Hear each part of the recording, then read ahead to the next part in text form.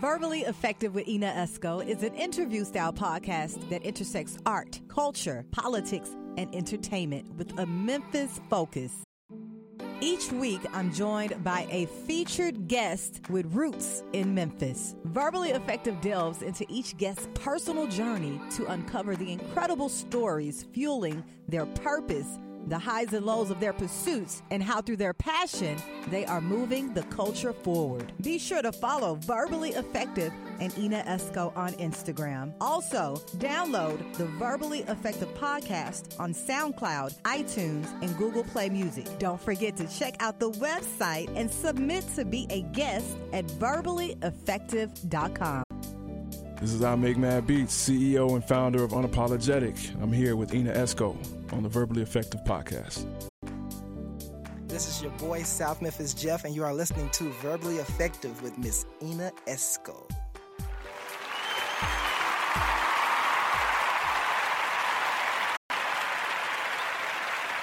Welcome to another edition of the Verbally Effective podcast. I am your host, your double E, Ina Esco. This is the pod that intersects art, culture, politics, entertainment with a Memphis focus. You guys know what I need you to do right now. Hit that subscribe button, please, on all streaming platforms or wherever you get your podcasts. Also, hit that subscribe button on the YouTube Ina Esco channel as well. Well, honey, today we have a true creative in the building with me. I'm talking about her client list. She works with the likes of your Googles, your Crocs, your Tarjets, and more. I am talking about illustrator, designer, Maya Sain. What's up, beautiful? Hey, y'all. Hey. How are you? I'm actually doing really well right now. Yes. I literally had to, the weather to try to play games. Funky this week. I tried to play games, and I wasn't for it, so I stayed inside, but I've been good. Yes, you've been good. Yeah. Welcome to the pod. Maya, you have been on the scene for a minute now, in Memphis and beyond. A true creative. You've done some amazing things. We were kind of talking about this before the pod started about, how you were able to do some of these massive collaborations. Yes. And this is beyond some of your wildest dreams. Honestly, a lot of these things, if you have told me I was going to do this probably like 5 years ago, I'd be just 5 years ago. What are you talking about? Like, wow. I would have been like, oh, you joking. Stop playing with me. Like, yes. Really? So I'm very thankful about these collaborations and projects. It's truly a blessing. Well, let's start at the beginning before we get into some of those collabs. Where are you originally from? So, truth be told, I'm from the outskirts of Memphis. I grew up in Arlington. My folks, my folks are originally from South Memphis. And my mom went to Southside. My dad went to Hamilton. Okay. They moved to Atlanta in the early 90s. And then before they birthed me, they decided to come back and wanted to live out in the outskirts because they wanted like a, rural situation. I have folks out in Fayette County, in Somerville, Whiteville. And then my parents had told me that my relatives, basically what people talk about now, like how they want to go live in the woods and, sustain themselves, like the real rule. Yes. Like no lights. So a lot of my family, they were living in South Memphis. They got together and they bought a bunch of land in Arlington. I love it. And so basically my folks all moved out there and they made gardens, and basically we were bartering with each other. Like my cousins had a ranch in, Somerville, Fayette County. So we were making jams, picking peas and doing that stuff. But also, my folks, we go to South Memphis and, Orange Mound, Whitehaven and stuff. Got my folks out there. So it was very juxtaposed, living out in the country, but also, back and forth, and then trying to go to school in Arlington, especially the way it developed. So it was so you've seen like all of the development happen. Oh yeah, you grew up with the development happening. I grew up with the development. From me and my sister, literally no sidewalks. Our driveway was straight rocks. To I graduated school in 2013. So seeing my friends have 3-story houses and being like, oh wow, like I never met anybody like that before. And having folks who live right next door to me, and both of their parents were pilots, and doctors and stuff. And, Yeah. you know, I just never seen anything. It changed the whole scene. So you saw a lot of people move into your community. Yeah. Was everyone, I guess, when the changes started happening, you know, even with your family unit, was everyone, you know, welcomed to this new development? Kind of mixed feelings, maybe? It was mixed feelings because the people I grew up with, we, you know, middle class, just country people, you know, like, you know, I have friends where, I mean, I know them since like kindergarten, you know, and they would be like, hey, I know your folks and you know my folks. And, you know, you would see my folks fishing across the street in the pond, like, you know, but then when new people started to come in, I mean, not only I started to see different races, you know, but different classes of people and stuff like that. So it was just a blender of all types of lives and really adjusting to something I never just ever dealt with before. So it was interesting. So how did that change, I guess, your friend dynamic or your social circle at high school when you were at Arlington High? Did it change or? I would say I just got to be friends with a lot of people, like different types of people, and it allowed me to get introduced to a lot of things that I definitely wouldn't have if, you know, never happened. Like, you know, I spent time in grade school. I was an ambassador for some people. Some of my friends would come in and they were immigrants or stuff like that, so they spoke fully Spanish, and I'll be like their translator for them. Or Español. Yeah, actually in high school I took a couple years. Hablo español. Un poquito. Yeah, un poquito. Yeah, otras. But it's crazy because I took 4 to 5 years of Spanish, you know, because of school. And that was really interesting. My best friend in one of the middle schools, she was Canadian. I never had a Canadian friend before, you know. So it was just really interesting going from basically having, you know, everybody around me being black. It was like all types of people. I had a friend. Her the last name was her name Angel Vu.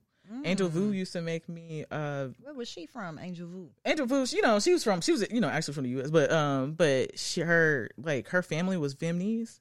And she used to make boxes and stuff for me. Like, we used to hang out, and it was interesting. I'm being serious, because it was like, you know, the stuff I used to see was, you know, about other people was on TV. So to actually like get to meet people, get to talk to them and understand like how they actually lived and who they were as people, like it was just cool, you know. But it was a big transition because, mind you, like I said, I grew up with folks from the country.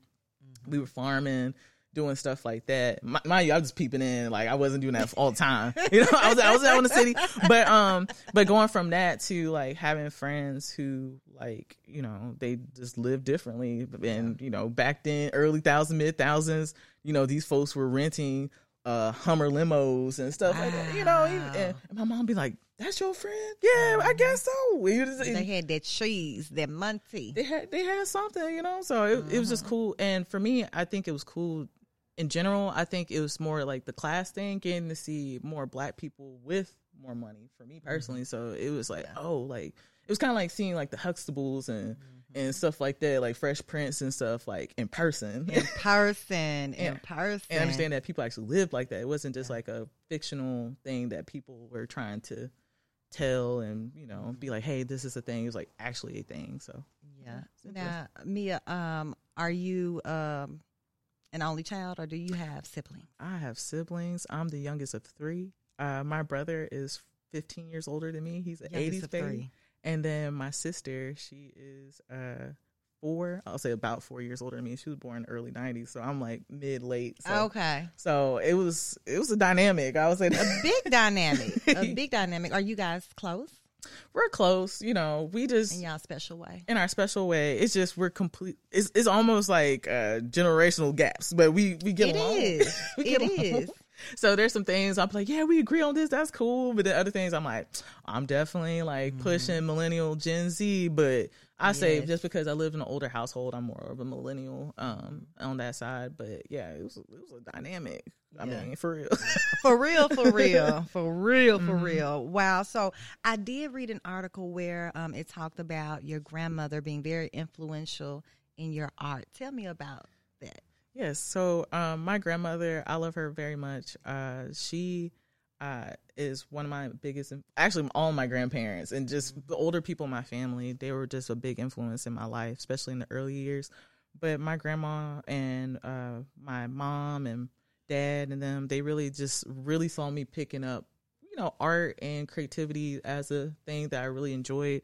So my grandma at the time, she worked at Walmart and she saw a erase board on sale and she picked it up for me, picked up some markers. And then they enjoyed encouraging learning. So she used to pick up like educational books too. And she would just bring them home and I used to play around with that. But every day I used to do drawings all the time, just practicing, doing my stuff. And they'd be like, good job.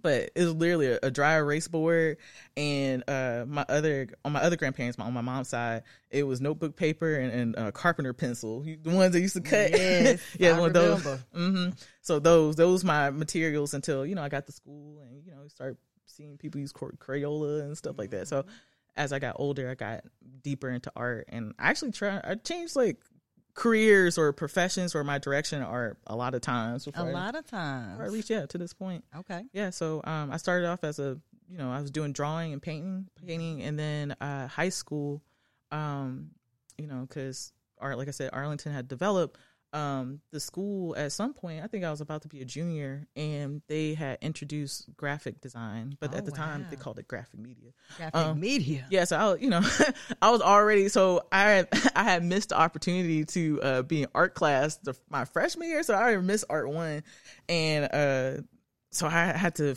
finesse my way to get into art 2 so I could just be on track. So I wouldn't, but then they like reached out to me. They're like, hey, we see you're interested in this. Would you love to do computer stuff? And at the time, I hated computers. You hated it? I do. It was like a part of our everyday lives around that time. I mean, it was like, computer stuff? No, I was, this was like 2009, 2008, 2009. So, people were using computers, but it was like MySpace. Not like it is now. Yeah. No, not at all. You're right. So it was like, what's the reason? So, but I decided to take the class because I was like, maybe I'll like it. I think they really got me because they were talking about, oh, we're gonna learn how to make T-shirts. So, kid, you want to do.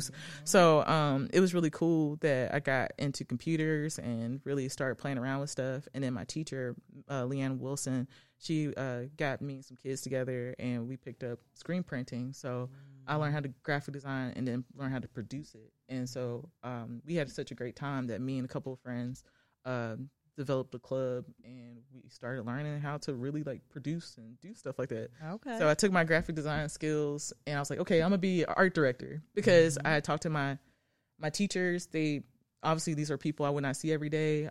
So I was like, hey, what do you do? Like, what did you do before teaching? They said, oh, I was a creative director, art director. I've never heard of that before, So I was like, what is that? So after they told me, that made me be like, oh, like, can you show me examples of what you do? And they showed me their work, and I was like, I want to do that. How do I do that? And it was just, because, people in your family, like my family, they didn't know anything about that. So, going to school for art and strictly for art and knowing art schools and stuff like that. So they're like, no, there's actual art schools here, and there's actually an art school in Memphis, So my teacher is the one who told me about Memphis College of Art. And she said, she's like, hey, I'm getting my MFA there. So that's the school you should check out. See if they give you some money. So I was like, okay, cool. I'm going to be a screen printer designer. And I applied, and it worked out. It worked out. Like, I did my portfolio. Mind you, my portfolio was straight paintings, like oil paintings and stuff like that. And I did like a couple designs. They gave me Memphis College of Art. Not only did they give me, it was about 80,000. 80 G. They gave me 80 G's, and then also they gave me 9 free credits. Wow. I was like, I'm going. Based on your portfolio. Based on my portfolio. So that must have been a 5 portfolio, Maya. I guess so. I'm happy about it, because one of the things about my portfolio is our school. I'm very thankful I was able to go to a school I was able to go to, because I got to do things that I never and talking to people now, I'm like, wow, like I just didn't know, because it was new to me too. And yeah, it was great to turn in my portfolio to a competition beforehand, and it's called Scholastics. And so as a senior applying for Scholastics, I got, they had different regions, whatever, but I got a gold key. Wow. And that got to be presented at the time, I believe, at the Brooks Museum. Dang. And so it was a big thing. And my parents were like, oh my goodness. I was like, I don't know what I'm doing. I'm just doing, I just like what I do. So it just worked out. And like I said, they gave me enough to be like, oh, like this makes sense. And, I was comparing it to other colleges, but in the cards. I just really wasn't able financially to go out of state anyway. So like to go to a school to keep doing what I'm doing and not have to go to University of Memphis, that was cool for me. Cause I know, right? so yeah, it worked out, and I don't know. I'm just happy. It definitely worked out, Yeah, Maya. I'm happy because you went to Memphis College of Art, which is no longer open. How you feel about that? I'm sad. I'm just sad about it because I still believe, even though the school, and I feel like a lot of establishments have their own situations and issues that were going on, but the school, I think, really like exposed Memphis to a lot of talent that I don't think is present without it. A lot of my friends, good friends that I know now, I wouldn't have known them because we're on all different parts of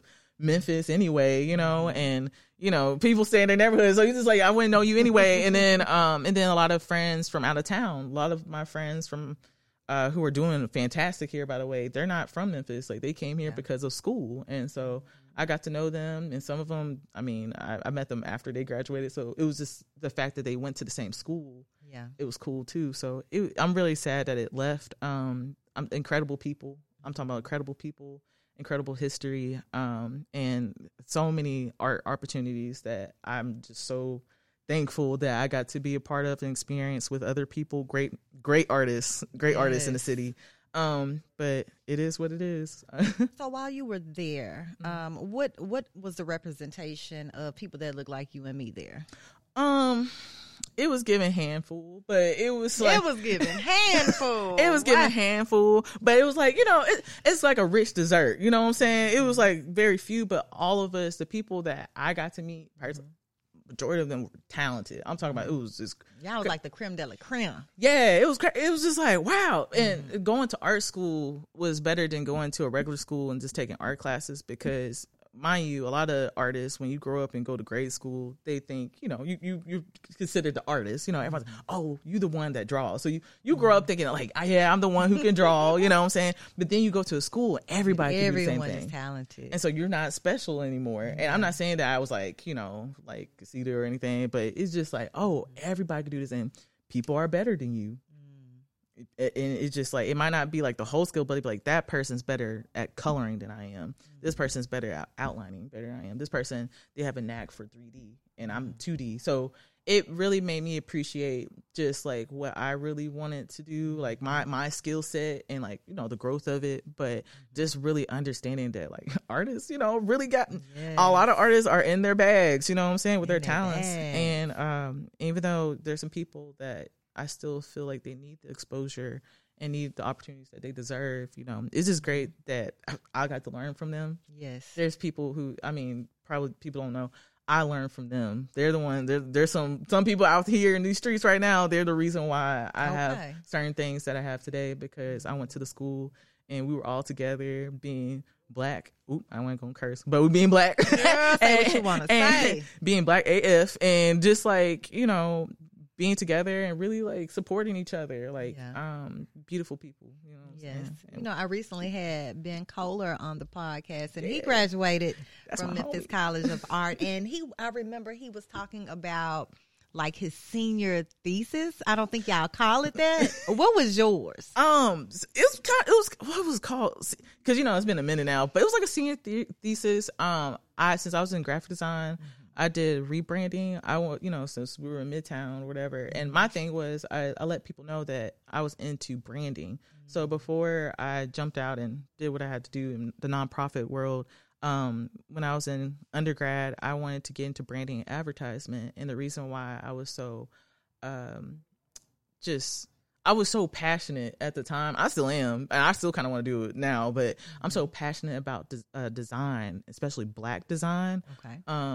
Because I was really going for corporate and, just like that polished look. People want to go and not be just local. They want to go from local, regional, national to international. I was learning how to make people get to that point. And I just see that, that was my thing. So I picked one of the businesses around here, and I just asked them, I said, hey, this is not for real. You don't have to give me anything, but I'm going to rebrand your store. Okay. And I did. So I did and I was into packaging too. So I know how to screen print stuff and fold it and build it and like do whole mock-ups. Amazing. Yeah, whole mock-ups, 3D mock-ups, and really bringing those brands to life. Like I could tell you about like, hey, from the moment you have that idea to the point where these are all the steps you can do to build your brand. I was literally learning that. Wow.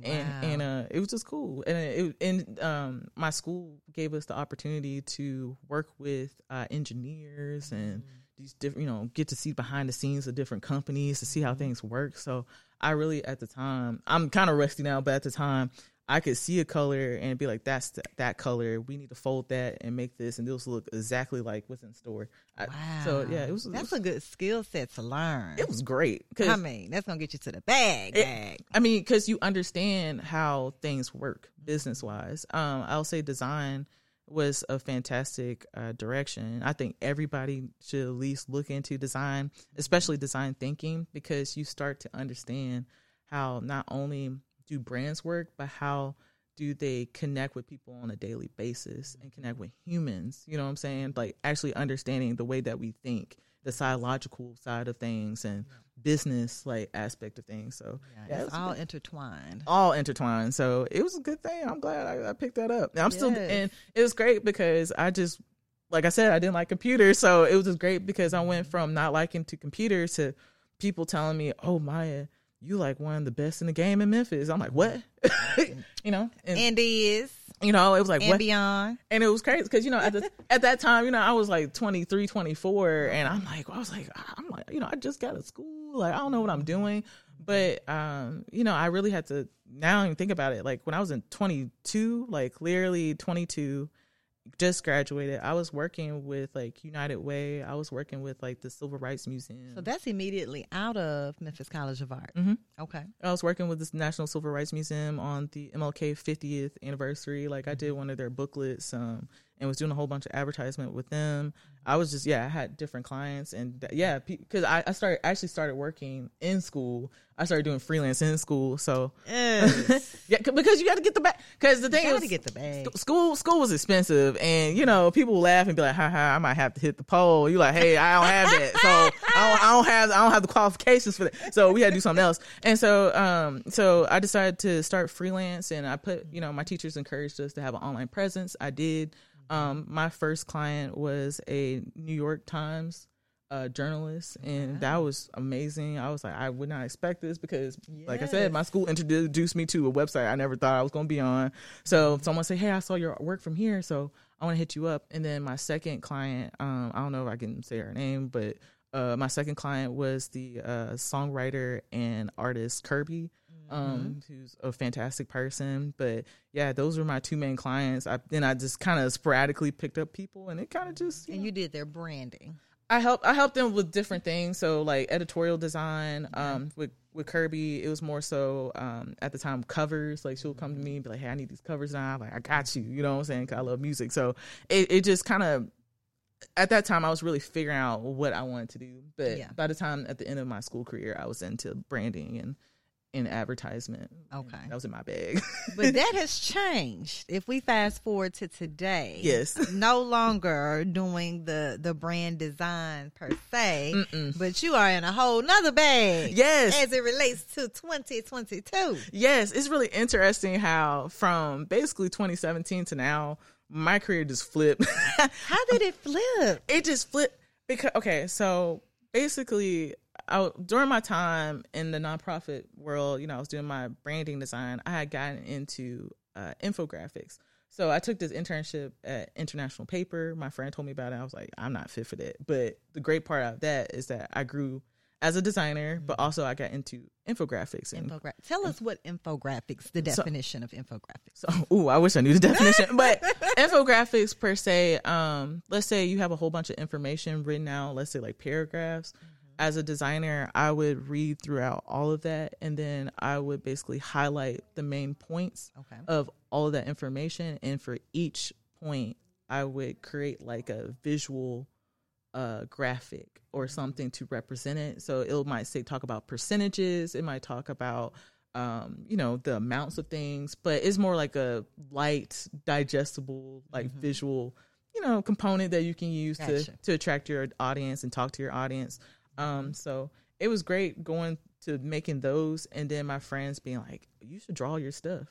And I was so against it. I mean, I was arguing because, at the time, design and designers had a very limited view of how we wanted to be seen. So we're like, I don't do that. Like, my purpose with my art is to, to solve problems, like if a person's trying to make this X amount of money, like I'm trying to solve for that. I'm not trying to make things look cute. So it was, so I had to break that down, and understand that everything didn't have to be on a grid and rigid and stuff like that, because I was used to logos. That's the thing. I'm used to making, like, obviously not great like Nike, but like, I'm making like simple stuff. So going from that to being like, hey, yeah, you should draw people and they should be wiggly and imperfect, completely opposite. So I just had to calm my brain down, not offensive, but being so defensive, like this is who I am, and trying it out. And basically I just honestly hit a big go button. And got in your new bag. Got in my new bag. So late 2018, I had a person, they reached out because I was posting stuff on Instagram. They reached out to me and they were like, hey, we've been seeing your work. We love it. So can you draw us? Mind you, I've never done anything like I didn't own an iPad. I didn't have a tablet to draw on, to do it digitally, none of that. So I just asked my friend, because I used to live with 4 people. Okay. I used to live with 4 people in an art house. And I was living with 2 illustrators, and I was like, hey, y'all, I just picked up a commission that I've never done before. And I got a week to figure this out. Can y'all teach me? Help. Yeah. And they're like, hey, you can use my, my tablet, and hook it up to your computer. This is how you do things. And these are the stuff that you use. And let me know if you have any issues. And I did it. Was it easy to use? Like you going straight into it? Something new? It was like a little learning curve. It was easy enough. Cause it was, because I had to lean back to the stuff I used to do. So I was like, okay, I can draw. So I did things by hand at the time. So I was drawing things out. And then my friend had to teach me how to scan stuff and start doing it digitally. So I did it though. And I made my little coins, because I didn't know how to price anything. So it was really low. Initially. It was real low. I mean, I told y'all, I can't even say that on air, but I did, it was about 10 illustrations, 15 illustrations. And I was so proud of them. And the way that people, when I gave them the portraits at the end, the face, the way they're like it was like their faces lit up, and I got to see, they're like, you captured my essence, like this is who I am and this is me, and that made me so happy, because I was like, ooh, I thought I messed up, and so from there I kind of continued there, and it went from just me posting on Instagram to at some point getting into collaborations with people, being in gallery spaces because of my friends, my peers. My peers were like, we see what you got going on. Let's like get things going. So going to galleries, doing pop-ups and stuff like that, really networking. I was out probably every night, every other night, like meeting people, but like as people though, I'm not really trying to be like, hey, here's my business card, but it was like, hey, oh, you do art, I do art. Like, what's your vision? What are you trying to do? Met a lot of people, and it was just a great time to build. I think people consider that time the Black Renaissance, like the beginning of the Black Renaissance for Black creatives. And so I was around that time. I was young though. I was just fresh out of college, and I was hanging out. I was hanging out with some late 20, 30-year-olds, and they were telling me about what was going on and put me on game. So I was really thankful that I was around the people I was around, because they really influenced how I kind of handled my business right out of school. That's like you saying you didn't know how to price on that particular project. I bet you know how to price now. Yeah, I'm actually really good. I'm actually really good at negotiating and really figuring out prices now. Yeah. And I just tell people it's literally by experience. I don't want people to go through what I had to go through. Some people be so hateful, and they be like, I want this person to go through what I went through. Really? What? No. So it's just like, I don't want you to. I mean, I'm gonna put it out there. I don't want anybody to do 10 pieces and be like, oh, $250. You know what I'm saying? I didn't. You know what I'm saying? Yeah. Don't do that, please. Don't do that, because people will start out and they be like, well, I'm gonna do a portrait for $50, and then you got to start asking questions like, why is that $50? And people just think like, oh, well, I don't know if this person's gonna like it, so I'm gonna do it so low. No. You can't do that to yourself. So it's really, and I tell people all the time, if you have a skill or you have a specialty, figure out a way to package it, making it to where you can make it flexible. So if someone asks you for a portrait, instead of thinking they want just your face, whatever, ask them if they want like their face all the way down to their waist. Then it can cost more. Or do they want a full body? That can cost more. You know, just start asking questions. Really start digging into your bag. So it took some years though, and I got messed up. You've been baptized by the fire, but sometimes you know that's a good thing. Oh yeah, that's definitely a good thing. I learned a lot about contracts. That was my big thing, and by the time when I started really picking that up, I was telling everybody about contracts because I've been through it. Yeah. I've been, you know, you do the thing where you're doing business with friends or people you know, y'all shake hands, you know, we good, we friends. No longer. Do not. I don't care if someone, it's just because things change, people feel differently. So business is business. You need it in writing. I say all the time, you need it in writing, and you need to be just very direct about like what the expectations are from whoever. So it was just a wild ride just to really learn. I bet. Now, you know, we talked about the community, how the art community looks back then. Even now, what does the Memphis art community look like? The art community right now is way different from, I'll say, a couple years ago. Definitely, I'll say it's young. It's animated. It's like very energetic. And there's a lot of people out here with a lot of good ideas, fantastic ideas, and just the connections. And people are very innovative. Yeah, I'll say at a certain time, people don't know that like before I jumped into doing freelance and really jumping into the creative art scene, I was in job positions and working with people that I was dealing with people like board members and VPs and stuff like that. So my brain come from my design experience. I was working with people who top tier and these people, and understanding how their brain works and how they were like hiring artists and what they were doing. So I just was in those rooms and I really picked up. So by the time I got into the freelance situation, I really understood what people were looking for. Yes. And so while working with other artists, we would just collaborate on ideas, but then on my part, I would try to educate them, be like, hey, well, at my old job, this is how much what their budget would be. So like, let's figure out how to do your stuff. So if you work with someone like this, how you get more money off. Mm-hmm. So it was really going back and forth and really understanding the needs on everyone's side and just navigating that. But it was an interesting time just to be around and, just understanding game and giving game to people. It was just really cool. And that's amazing that, you're willing to give the game. Some people hold on to their game.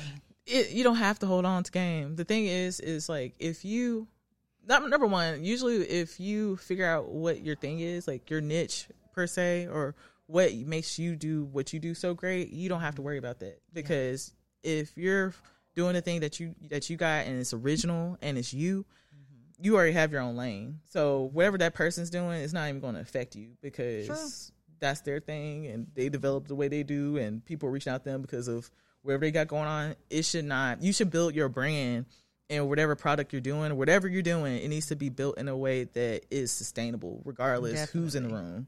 Yeah. And I'm sure the artists here in Memphis appreciate, your guidance. Yeah, I never sugarcoat. I never tell people. I never felt like, I need to withhold information because what good is that going to do me? You know what I'm saying? Because to me, at the end of the day, this is just me personally. I personally would not feel great to be like holding on to all the success, whatnot, and then walking around. I could have at a certain point. I could have, been, had luxury brands and stuff like that, as an artist. But my brand was like, well, if my friend over here, people I know directly, they're struggling to get rent. And these people are struggling to get a space to do their art. And, my friends now, they got kids now and families now. And I need to help them figure out what they need so they can be good like me. We need to still work together. And so a lot of the times I would just, anytime something would happen to me, I'll let folks know in my circle, hey, this is just what happened to me. This is how I handled it. This is what I do. And just give pointers because I'm just telling people from experience. I was like, I don't know if this is gonna help you, but Yeah. this is what happened to me. And I actually would reach out once my career started climbing to a certain extent. I used to reach out to people who were actually doing well in the industry and just ask them questions. And whatever they told me, I would tell my Would they be folks. receptive? The Yeah. people in the industry? Yeah. Well, you know, sometimes I got hit with the talk to my, you know, manager, and, you know, that never went anywhere. But there were certain people who I met in person because it was great because during school, and then I was able to hustle enough money to get into some conferences. Because here in Memphis, there's one conference that actually got designers and illustrators out here. So I was like, oh, let me peep that. Like none of it was my element. Like I was one of the very few people that looked like me. But that allowed me to, you know, reach out and be like, hey, like, number one, you're in Memphis, you're not from. I was like, we're here, you know, I'm here, you know, so let me talk to you. And I would talk to these people. They would just give me pointers, and these people are like art directors, CEOs, you know, presidents and stuff like that, giving me advice. And these people I'm just having drinks with, you know, casually. And it's crazy. It's just like, oh, let me go, you know, let me pick up stuff, learn some, and then we'll tell my friends about it.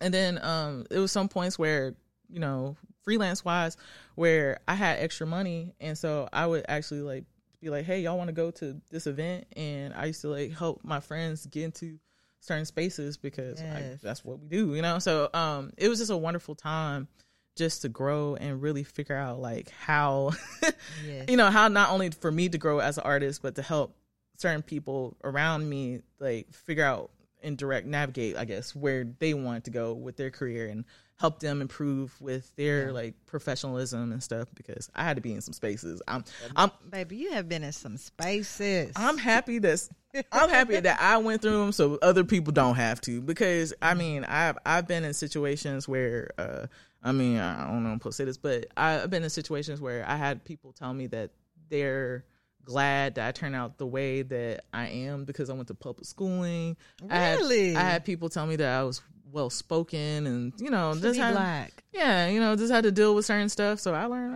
I played, I did what I had to do, and then I got out, because I think in those spaces you definitely start to realize certain things, and I guess certain people start to realize you want certain things about you. And I had to understand that what I wanted out of my career and out of my life just had to take a, you know, shift. So around 2020, literally I decided to go full-time freelance. And then that week, that's when COVID was announced in Shelby County. Wow. Right after you made that decision. Yeah, like the day after.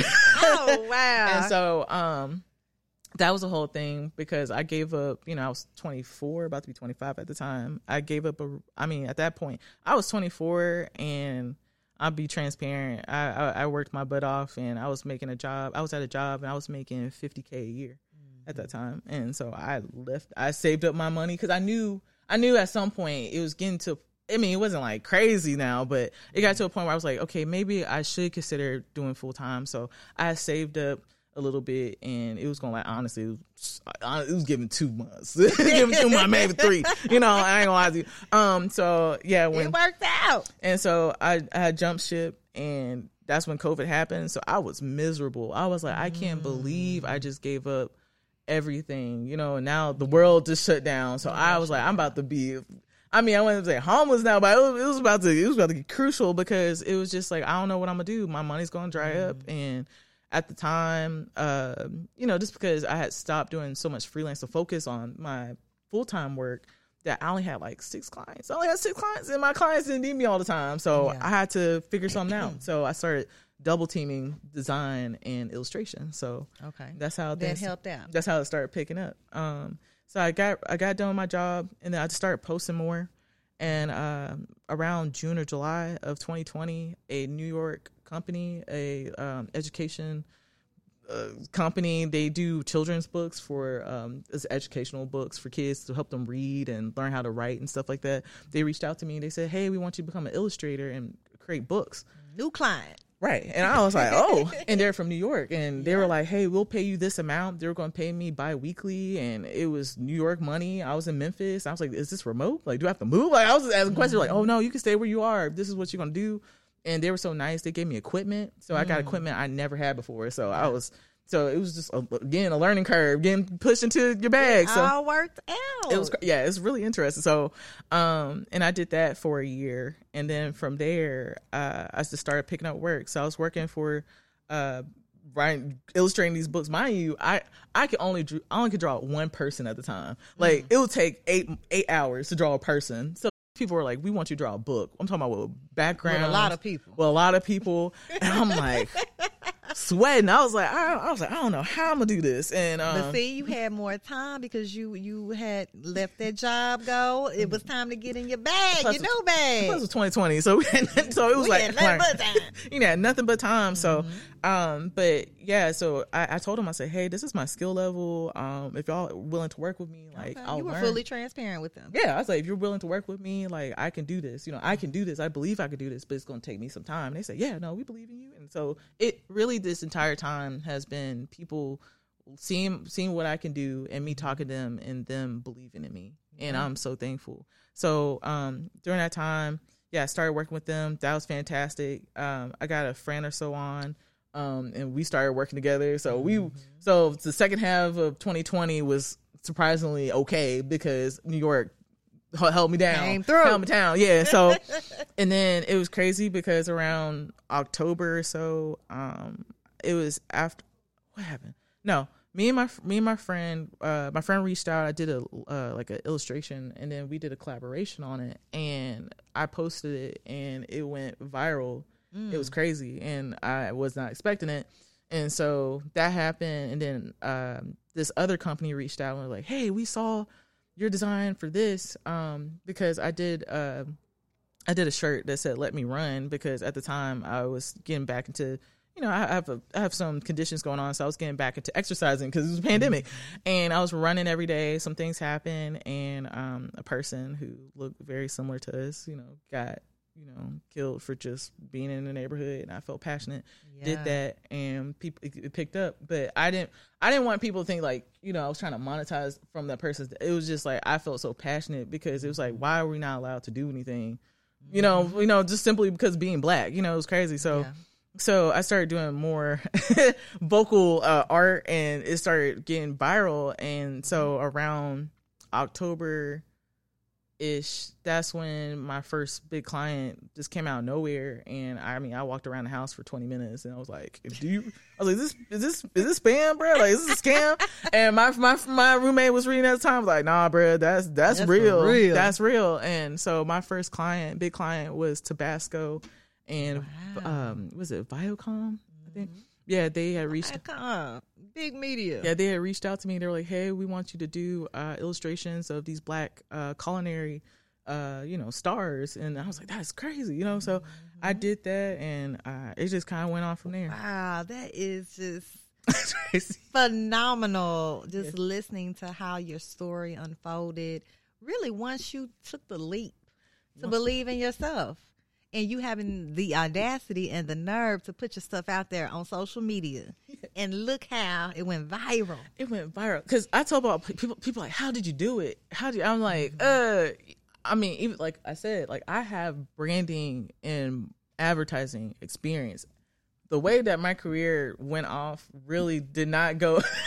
It's not the way, So basically the time when things started picking up, I actually at that time was about to rebrand myself. So I took off my website. I took off all this stuff. I just scrapped everything. So then my career started running. It started running. And I didn't have anything. So yeah, so like it was just crazy just to see like Instagram being such a powerful tool and being that thing that really connects people to your art. And I tell people all the time, please like don't underestimate how social media can improve your work and your presence, and don't be scared to show yourself because people just like knowing what you're doing. And so after those few months, I got with Tabasco, Viacom, Google hit me up, and then I did the book with Little People Big Dreams, the Michelle Obama book.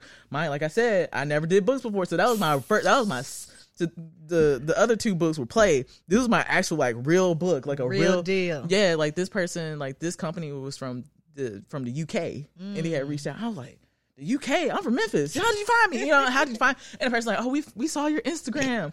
And, so now I had to start talking to people in different time zones, and, my brain getting to another level. Yeah. It was just interesting because, I only know people. I was like, I only know people from another time, like one time zone. Maybe my friend behind me, or you might talk to somebody and they might be like a time zone before you or after you. But talking to someone who's like 6 hours ahead, that was a whole different thing. So I just started doing that. I did the best I could. And they loved it. And they loved it. And they loved everything I did. Because at the time I was like, I always had to challenge that self-doubt and being like, is this good enough? It's good enough. People are like, no, that's great. No, that's good. Just keep going. Just keep doing what you want to do. And that's another thing. As your career keeps going, it's crazy to see the money getting bigger and then more people being like, nah, we're not going to tell you. Like, you get to do what you want to do. Isn't that crazy? It was you outstanding. have full autonomy to do your thing. I mean, they'll give you the guidelines. Hey, this is what we're looking for. But, it's not like, at the time when I used to have like a $50 client, they'll call you every 5 minutes. Million demands. Yeah, with a bunch of emails being like, I need this. And two, literally, someone might check in after like 6 weeks and be like, hey, how's it going? Oh, that's great. And you just like, oh. Wow. And you just get paid the amount. And that's when I was like, ooh, this is kind of getting kind of crazy. I need like, somebody to start looking at my contracts and stuff, because mind you, I'm reading my contracts myself. Yeah. So I, when I did the Google stuff, that was all me. Just reading. I'm taking the time 2-3 days trying to read the contract, understand it, and trying to make sure highlighting things. Yeah. Because I never done it before. I didn't want to get messed up. You know what I'm saying? Get in a predicament where like I don't have ownership of my art or like stuff like that. So that was a big learning curve. So it was wonderful around February of 2021, agency, Anna Goodson, illustration agency, they had reached out to me. They're from Quebec. They're from Canada. Really? They're from Canada. I was like, how did you find me? So they had reached out to me. They had DM'd me on Instagram. They're like, hey, we love your work. You should join us, And I was like, oh, like number one, I'm like, are you real? Like, again, are you real? Let me Google Anna Goodson. Yeah, Googling and trying to figure out if this is not a scam. And no, they were legit. And so like, yeah, let us know. Like, we do this. And I interviewed with them and it worked out. And so after I signed with them, it was crazy because both of us, people all ask me all the time, like, did your agency help you get, I was like, yeah, they did. But at the same time, I had already established my career to a certain point where I was starting to already pick up certain clients. So at that time when I had met my agents, it was just wonderful because now both of us was pulling clients. And so that's when things started to really pick up. Do you think that was the most appealing thing about the Anna Goodson agency, was the way that you both could get the clients in, or what was the big factor? The big factor, I just needed someone to handle legal stuff. Yeah. And like, the thing is, I like reading my contracts. I'll actually read my contracts. I actually spent time reading the IRS page and understanding like how freelance works. So it was great to have someone with a little bit more experience to check things and actually like, be able to talk to about. And then also with them pricing. I mean, at the time I used to have 4 books about pricing and I used to guess. And I have this person like, oh no, like this is how much this goes for. Like, I've been doing this for 25 years. They know the industry standards. Yeah, they've been doing stuff for almost 30 years. So they were just like, hey, this is the general, like this is how much this costs, this is how much this goes for. You know what I'm saying? And that was cool because they got me connected with other illustrators. So I'm like I'm just fact checking and really understanding how the industry works. But working with them, the plus side was just legal stuff, having someone really advocating, being like, okay, like we see that you're doing this, maybe you need to try this, or maybe you should think about doing this for your social media. Just like, so they're pushing you as well. Yeah, because I don't, like I said, I don't like doing vocal stuff like this, and but they're like, hey, no, like you should really get yourself out there and let people like get to know you as a person beyond just your art. So I was like, okay, cool, and so that's been really nice. And just like taking opportunities to like try different things. So I'll ask them all the time, like children's books. I was like, hey, is it cool if I do something else? Yeah, like what are you interested in? I'm interested in doing this. So we'll get together. I'm like, these are the type, and I used to tell them like, these are the type of clients that I want to work for. Like I used to pull brands and let them know like, this is, I used to do this. This is what I want to do. I want to do something adjacent. So it was cool. Like, I mean, this was before the agency, but like I told them about, I did a collaboration with this brand called Allbird, and I had a whole custom shoe that was a sustainable shoe.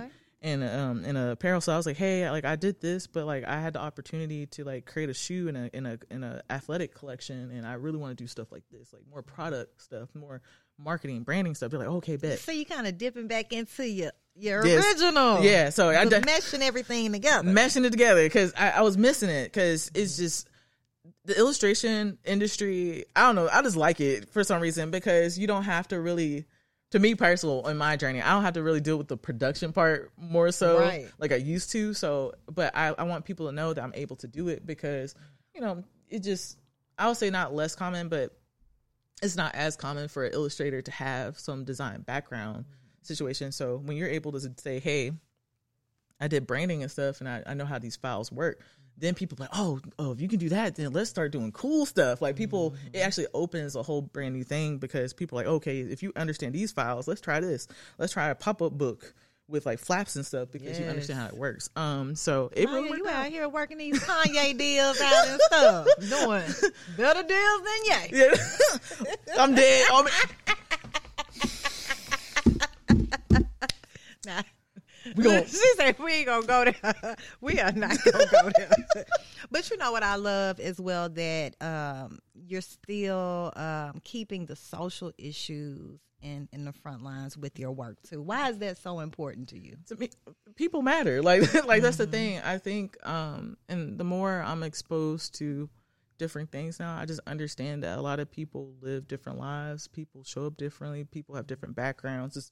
I'm talking about so many little things. So there's so much variety that I think storytelling really just became a focus, especially because, you know, Memphis too. You know, I just feel like people always have an idea or make assumptions about like a certain group of people or a certain person. But the thing is, it's like you actually don't know that person until you actually get to know them, you know, and you actually don't know the reason why they look a certain way or why they listen to a certain type of thing or talk to certain people. You don't know anything about people. Right, you know? I don't know. And so I just really wanted to focus on representation and really sharing like real authentic narratives about people. Like you might hear someone talk a certain way, like this made me so sad. I met someone the other month and it made me sad because they thought because they sounded a certain way that they were too hood to reach a certain point. And I was like, nah, like I don't want, like, I'm like, you can sound like that and be the most educated person in that room and you be able to talk about it way better than a lot of people that you might think to be proper and know some quote unquote, like, nah, you know, and you just really breaking down these barriers, you know, and that's my importance. I care about people. I want people to understand what's going on. I want people to just be more understanding of people and just being fair, if that makes sense. It makes a lot of sense. Just get rid of the whole I know everything. Yes. You don't know everything. I don't know everything, you know. I'm still learning. So I just use my art as a learning opportunity. I'll say recently with my work, I started to do a different process because I just met someone recently who's colorblind.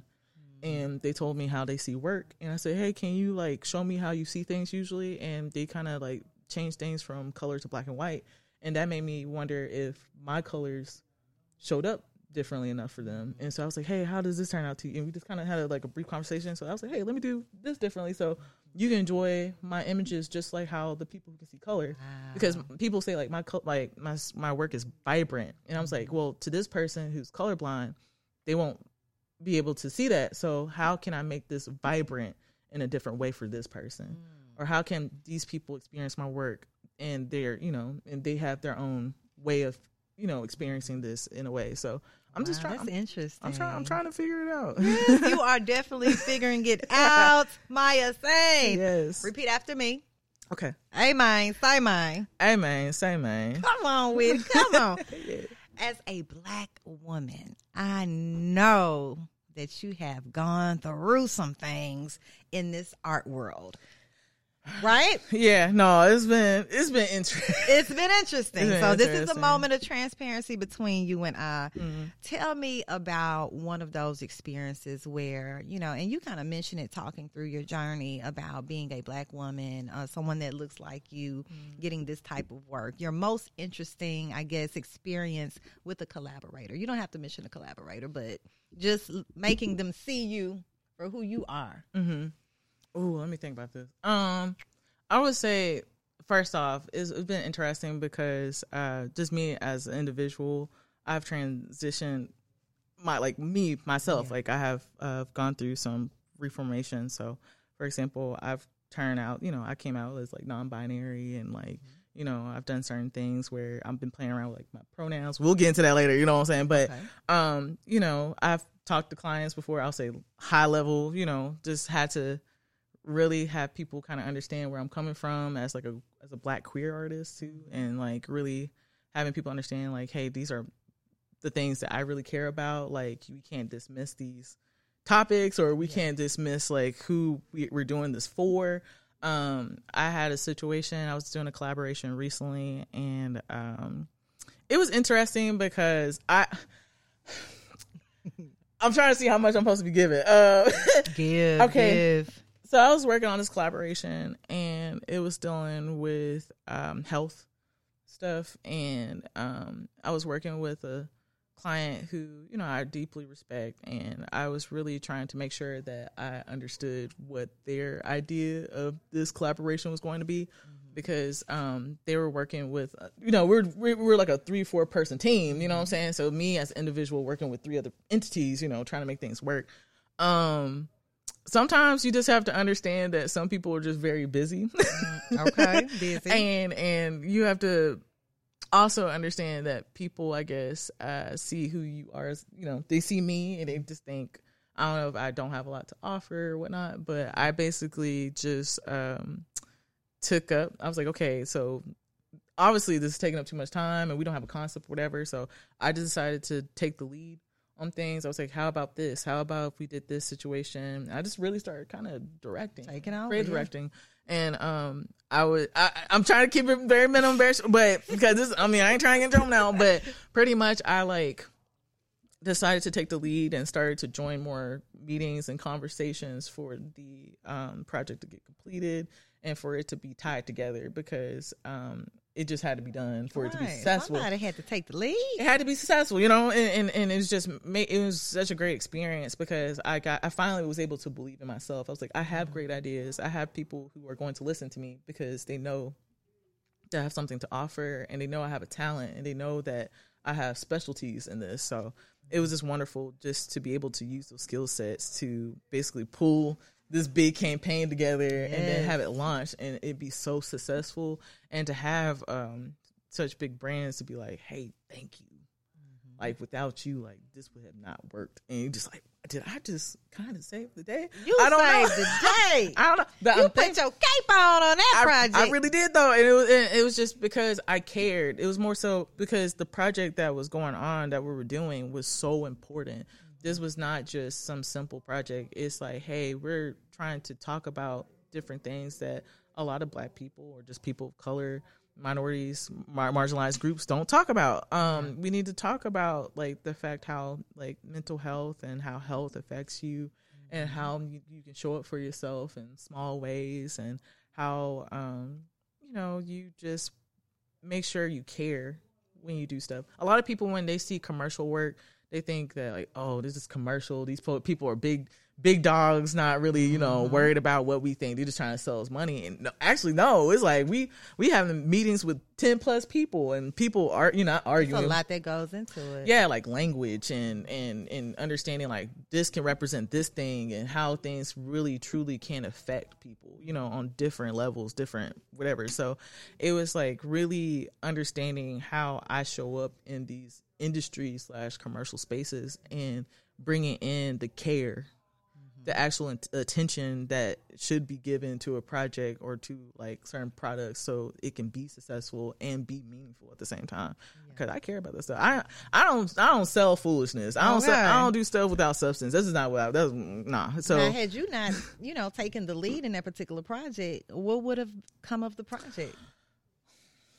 And you really cared about this mental health driven. I cared about it, and it's just if it would have been done, but I think it would have taken a different direction, and it wouldn't have been as it wouldn't have had as much substance as I would have liked. Because my thing is, I usually don't co-sign anything or say like I don't if, I'm telling you, like, if it doesn't have any meaning, if it doesn't do anything for anybody, because that's just the designer in me, if it has no purpose and it doesn't really truly affect people in a positive way and actually like helps them feel better, because the thing is, I'm like, I want to help you feel better short term, long term, like, when you go out throughout your day, I want to be like, you don't have to know it's me, but I want to know that you have something that I did that makes you have a better day, a smooth day. Yes. And we need more of that. Amen. Amen. For real. Wow, that is amazing, Maya. Now, what has been your favorite collab? Because you've had a lot of them. We talking about Google, Target, YouTube, Crocs, Skittles. I worked with Meta. Yeah, it's been a lot. It's been a nice ride. Some people have been probably mad. I don't even mention. I was trying to remember. But I'll say my favorite one would have to be the Target situation that's happening right now and the Skittles campaign that happened earlier this year, because those more so, like, I'm sharing more of myself with people. So during my Skittles campaign, it was fun because I had told people, my stance on things, but really to like to come out on a national campaign, that's kind of crazy. I ain't gonna lie to you. So it was just it was really funny to share with people, like, hey, this is who I am as a person. I'm proud of who I am. This is my story. These are the people I love, the people that I respect so much, the people who help me thrive in my daily, day-to-day basis, and who inspired me to be a better person. Yes. Like, this is what we about, you know what I'm saying? Okay. And then having other artists be the same way. And I got to meet other artists. So it was really cool sharing myself and getting to see how that really inspired people. For people like, you know what? Yeah, I've been, that's me. You know what I'm saying? So if you did it, I can do it. Definitely. I want people every time they see me, I want them to know that they can do it too. And they don't have to be like some cookie cutter person. They don't have to be looking like someone off of Instagram. And a lot of people think that. And you have doing these little TikTok dances, trying to go viral, breaking ankles and stuff, trying to do stuff. These 16, 17-year-olds doing. You don't have to do all that. The new challenge. Yeah, you don't have to do all these new challenges. Like, you really can be yourself, be interested in certain things, love what you love, and just tell people about it. Be who you are and just tell people about it, and people just enjoy it. Yes. The thing is, yes, you need to figure out things that you like and stuff like that. Yes, make sure you're being culturally correct, politically correct, in its own way. Just figure out what's not too crazy. I don't say like make yourself palatable. Like, I'm not for being palatable. Like, I don't know. Like, that's not my thing. But it's just like really just owning who you are as a person, and understanding that you are allowed to grow. You're allowed to be in front of other people and let people know, like, hey, I am growing. You are coming with me as I become a different person. Let go. For not only for myself, for my loved ones, and for y'all. Like, y'all seen this firsthand. And that's just been a thing. And then with Target, it was great because they reached out last year, so I had to keep this a secret for basically a whole year. Really? And it was crazy because the only thing they asked, they had no requirements. All they said, it had to be holiday related, and they would love for us to share something that was important to us. So I kind of took loose inspiration to number one, to get back, talking with my family, because COVID kind of got people, to themselves and stuff. So I used to be like, hey mom, can you pull out some like Christmas pictures and holiday pictures, and and I used those things to loosely inspire like what my collection was. But it was cool being like, hey, this bag where you see this older person with these two children cooking or whatever, that's actually inspired by my grandma, the one who inspired me to draw. And amazing. she was a baker, and she used to actually bake for, I think it was for Booker T. Washington, if I'm sure, back in the day, back in like the 60s or like one of those, So I was like, she's the one who did it, so I want to do that for her, you know what I'm saying? Because, my grandma now, she has dementia, so, but I'm like, hey, I just want, to show my gratitude for certain things. And yeah, it's I just, took a look at the collection for Target. It's really nice. It's amazing. it was fun. It was real fun. It looked like you had some fun with this. Yeah, because it really was inspired by people I love, and I wanted to tell the stories of other people, but I really took this. I saw that everyone else did like really, but I was like, no, I was like, I for some reason I really wanted to take that and be like, hey, I want to showcase Black families and Black individuals, Black children, whatever, doing their thing during the holidays, because a lot of times when it comes to holidays, people joke around, whatever. They'd be like, well, it's the holidays, people stealing and doing stuff in the holidays. And it's like, yeah, we understand, you know what I'm saying? But at the same time, I'm like, I was like, there is joy, during these holidays. And there's a lot of Black joy, Yes. So let's talk about it. Like, what are some things that folks do during the holidays? I know I wasn't able to show everything, but the things I wanted to show, deeply, connected with me, I really wanted to be like, hey, these are some things that like we do as folks, So how cool is that to have your products in a store that you probably frequented, I'm sure, a lot. Yeah. It's crazy. It's funny because like if I just started going to Target around college time for real, so college, being able to go to Target, that's just cool in itself, you know what I'm saying? But once you go, you hooked, you know what I'm saying? So being able to go to Target frequently, that was a cool thing in itself. But then to start really seeing my work, because as a graphic designer, I never really got to see my end products at all. It just kind of, you just used to see it and be gone. So now as an illustrator, I get to like actually see my work, and it was crazy because like the Skittles were just in the aisle, and me trying to be cool, and I'm seeing people pick it up, be like, I like this, and I'm like looking at them and trying not to be like, that's me. Yeah, I ain't trying to be that person, but I'm like, and people see me, I'm looking at the bag being weird, and Target workers and workers is looking at me like, what's wrong with this person? Oh wow, I know they gotta feel good. And then like understanding now, with not only doing projects, but when people, I love when. Right now, people are like, hey, Maya, I see your face. Like, I see you. And I, like, want people to know now that, like, you can get paid. If you do stuff like that, you can get paid twice, because you're getting paid not only to do the actual artwork, but you get paid for your likeness. And you're like, wow, people were just paying me to be me. Mm-hmm. And that's you get paid twice. Get that back in. And it's just, and it's interesting because it's just like, I didn't know that. I thought, I thought it was just together and it's a thing, but just being in the room and asking questions, people explain things like, oh no, like this is how you get paid, and then this is a whole entire other thing. So yes, you get paid for who you are. This is what we like about you. So if you want to speak about that, you can. But if you want to speak about anything, you can, because we like you. But they'll check so you don't say anything too crazy, which I wouldn't do anyway. Like I'm not. Because, my family's pretty private. Like, they probably get mad because of some stuff like this. Me telling a little bit of their business anyway. But like, I don't say anything too crazy, but like, it's just awesome that I get to share with people.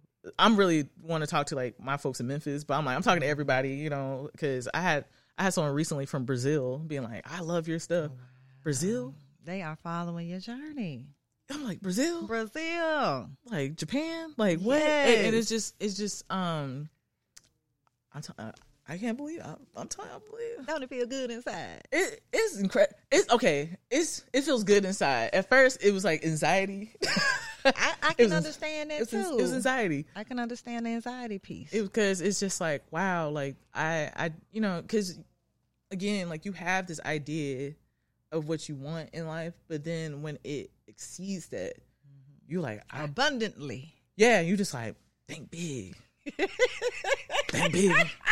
like you know what I'm saying? Yeah, like for real, because it's just like you gotta start thinking big, and you're like, how much healing? Everybody can relate to that. Yeah, because it's like, you're like, you want me to add some helium to this whole thought process I had? So it's like you having to get beyond yourself. So that takes a lot of work. So I tell people all the time when stuff like this happen, once you start making money and like you start seeing like money increase or dramatic things happen in your life, get therapy. That's what I did immediately when I got when I picked up my first few jobs. I immediately got therapy. I was like, yo, I know I won't be able to handle this. So my therapist and my loved ones, I wouldn't say I was getting, but it was like, imposter syndrome, yes. And be like, I don't know if I'm the right person, like I don't know, and it's like, no, you are the person. Like they're coming for you. For real. You have to remember that, and really owning that, and you have to really mentally have to get yourself in that momentum. Like, this is what I'm doing. People love what I do. I'm doing this because of these reasons. These are good reasons, positive reasons, reasons that are not selfish. That's the thing. I don't want to be selfish. And just be a good person. And I ask people all the time in the industry, what's the best thing that people can learn or do as they keep growing in their profession, and just whoever, you know, what their goals are. And they're like, just be a cool, good person. Yeah. It sounds so simple. And it's not. I found out it's not, especially it's not for some people. But yeah, therapy helped me with that. Therapy helped me deal with dynamics, you know, when people, you know, when you're like going through stuff and you're growing, whatever, some people, they're at where they're at in their journey, and so, you know, things change, you know, and having to mentally get help for that, you know, like there's some things that you never thought would happen, and it did. So you're just like, wow, I never thought that. So you just have to be mentally prepared. I say it's a mental game. Yeah, it really is. It really is. It really is. And I'm so glad that you're out here sharing your journey with the good people. No problem. I know a lot of people are getting to know Maya more right now. Yeah. Let's talk about your shirt, because I want to know. What was the inspiration with this shirt you got on today? Oh, yeah. No, I didn't make this shirt, but I'm a real big fan of music and just in general, like hip hop, rap. And also I'm a big graffiti person. So there was an artist previously who had passed within the last year or so, MF Doom. MF Doom, mind you, like growing, like I told you, I grew up and I realized I'm very creative. I'm a little different. You know, I have my interests and certain things that people, you know, in the black community, when I was growing up, you would have been laughed at. People, like started checking you, roasting you. So, you know, so being on the internet and, you know, finding your people or finding, you know, creatives, other creatives that really inspire you. MF Doom, he obviously didn't know me, but like he was a dude I found on the internet, and he was making some crazy beats, and he representing. He made a name for himself. I mean, a lot of people. MF Doom is definitely like a legend. I heard of MF Doom. I love him. Yeah. And it's just like so a lot of times when I'm doing my work, I'm listening to music. So he's one of the people I'm like one of the people I'm really listening to. But no, like he the man. He one of my people. He one of my people. Now, you said when you do your art, you listen to a lot of music other than MF Doom. Give me 2 more artists you listen to. 2 other artists. Like, real bad. Oh, real bad? Ooh. I'm like, my taste is out there. So, okay. It's good. So, I'll say one of the people I really, really listen to. Ooh, I'm like, do I name another rapper? Do I keep going? Because, you know, I really listen. So one of the people I really listen to, I would say alternative R&B wise, I'm going that route. Okay. I listened to a person, recently I've been hooked on this person named Tempest. She's really dope. She has a few songs right now. She gives me kind of like SZA vibes, you know? I just love it. And so I really dig into new music. So I'm always digging, figuring out some new people. Baby Mother. She's her name, she's a rapper from Chattanooga. Okay. And she just recently moved to Atlanta. She's really dope. Baby Mother. She got that sound. And then I know it's just a bit too, but let me get there one. A third person I really listen to is I'm trying to think. It's all over the place, y'all. I bet that playlist is very colorful. It's colorful. Oh, because, like, you know, when the Spotify rap happened, they said, why did you listen to 98 genres? I don't know. Because I wanted to. Yeah. And then another person I listen to, which is going to be kind of not off there, but I kind of recently got into black rock, like alternative rock. So there's an older band called Bad Brains. Bad Brains. They're actually a black punk gotta check rapper. them out. There's different, you know, it's different now. So it's just like, but it's dope because I like listening to black music all over the spectrum. People think that black people just do certain things, and that is not the case. I'm listening to opera. I'm going to instrumentals. I'm going to people living in Japan, and now they making Japanese black jazz, and you know, it's really cool. There. It's cool. Like, you just understand that blackness is limitless, and I want people to know that, you know, like I listen to one person I do listen to, like, no doubt, I listen to Duke Deuce a lot. My friend, You could juke. no, I can't juke like that. I try. When you start adding my friends started to like really get me into it. I can't slide and do all the gliding like. But we could just do it a little quick. Yeah. Like, and they just start pointing their feet like that, and they start. You got it down. And they start going at. I can't do the footwork part fast, so that's just. Come on, Maya. We need to collab with some juckers. Oh, that'd be. I have a friend named Charlie. Charlie juking. Yeah, Charlie. Soul off. So I need to learn from her.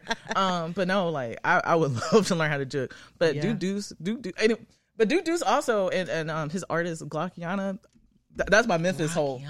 Those two right now. Those are my two favorite artists right now from Memphis. I know there's a lot of when I real saw game him post her Glock. Yeah, she's Glockiana. She's a 15-year-old rapper. It's fantastic. Someone randomly posted her. I said, what? Yeah. And I love that hunger. I love that young energy. And it's just crazy just to see someone like that at such a young age, literally just gliding with their gift. Yeah. And I mean, you already have someone believing you, and you're going to craft that. You're only 15, you know? 15, giving us all a Memphis vibe. Right. So I was like, okay, so he got good taste. So, you know, so it's just like right now, even though I mess with everybody who's coming out right now, like there's great. Memphis has talent. That's what I tell people time. Over. And that's one of the things I always tell my clients. I'll literally spend 10 minutes with all my new clients just telling them about the folks we got here. I was like, y'all should just know that I don't care what y'all heard in media. This is what we got going on. Yeah. And they'd be like, oh, for real? And I like slide through. I'm like, yeah, like these are people who are actually doing the thing. And definitely. But anyway, yeah, these are the people I listen to. I listen all over. Yes. And it just inspired me. Like I listen to how I feel at that moment. I listen to things to grow and learn. Like music helps me with like figuring out color schemes. I'm really good with colors. Yeah, you listen to certain music and you're like, okay, this makes me think of this moment. You know, you start connecting sound with visuals. That's what I'm really big into.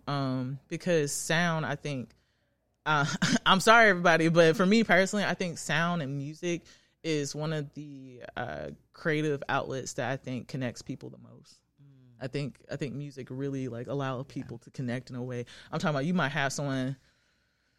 What was it? I was at a party, knowing me, and then I'm connecting with someone who probably made like 6-7 figures, and we both can sing the same lyrics. You know what I'm saying? Okay. That's not, you know what I'm saying. So that's it's just how I go. So it's just like listening to those songs and listening to those different vibes really influenced me and helps me just understand the kind of interaction I want people with my music. So when people say like my music is bright, whatever, it's funny because sometimes I might be listening to rock music, sometimes I'm listening to gangster rap or alternative rap, or I'm listening to vaporwave and all these different really creative channels of sound. Yeah, so wow.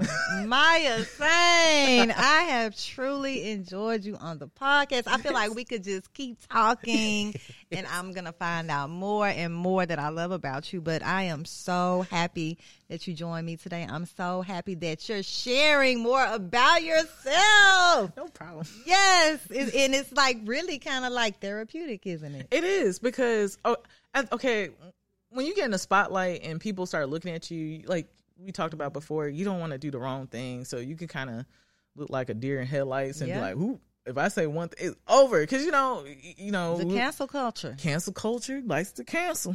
Yes, they cancel it. They cancel fast. Anyway, so it's just like after I kind of realized, like, actually, you know, number one, I just know myself and I know I'm not going to say anything too crazy or problematic in the first place. I'm fine. And then I take accountability and I let people know I make mistakes, and I'm always open to learning and changing perspective. I'm not going to, you know, I'm not trying to be like, you know, argumentative about something that can, you know, sometimes you see the same as some people, sometimes you don't. And you can agree, you know, as long as it's not problematic and hurting people and causing any harm, like real harm or anything. Like, I don't mind having a conversation and growing and being wrong sometimes. It's fine. So, yes. Yeah. Well, thank you for blessing me with your first podcast appearance on Verbally Effective. A lot of things that you've mentioned about Memphis is truly why I started Verbally Effective, because I want people to know about these amazing Memphians. Memphis is a true gem around here. A real gem. And people need to know about it. People need to know about it. I'm talking about internationally need to know about it. Yes, that is so true. Now, tell the Verbally Effective audience how they can continue to follow your amazing journey, Maya Sain. Oh, no problem. Y'all can follow me on social media, on Instagram, Facebook, TikTok. I'm like y'all. You remember Black Twitter was doing the whole funeral thing for Twitter? I'm kind of so Twitter is not in the casket right now, but they in the funeral home for me. So you can add me on there if you want to, but add me at Hey HEY Maya Sain MIASAINE and Hey Maya Sain, just all the platforms. So follow me there. Check her out, because I feel like there's going to be more amazing news about her journey coming on out.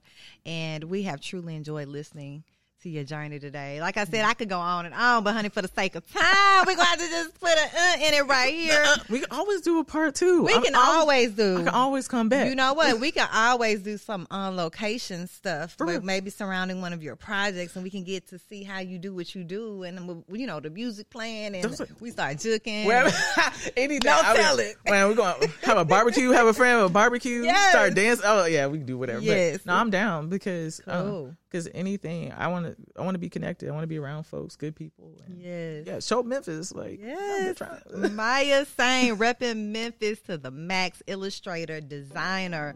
She got all the coolest clients in the world. Please continue to follow her journey. And I want to thank you all for checking out the Verbally Effective podcast again. Please subscribe on all streaming platforms and hit that subscribe button on that Ina Esco YouTube channel as well. Happy holidays. Go to Target. Happy holidays, y'all. Yeah, go to Target. And get Maya Sain products out there. Yes, but before the 31st, too, please. Before the 31st. Okay. Bye, y'all. All right. Bye, y'all.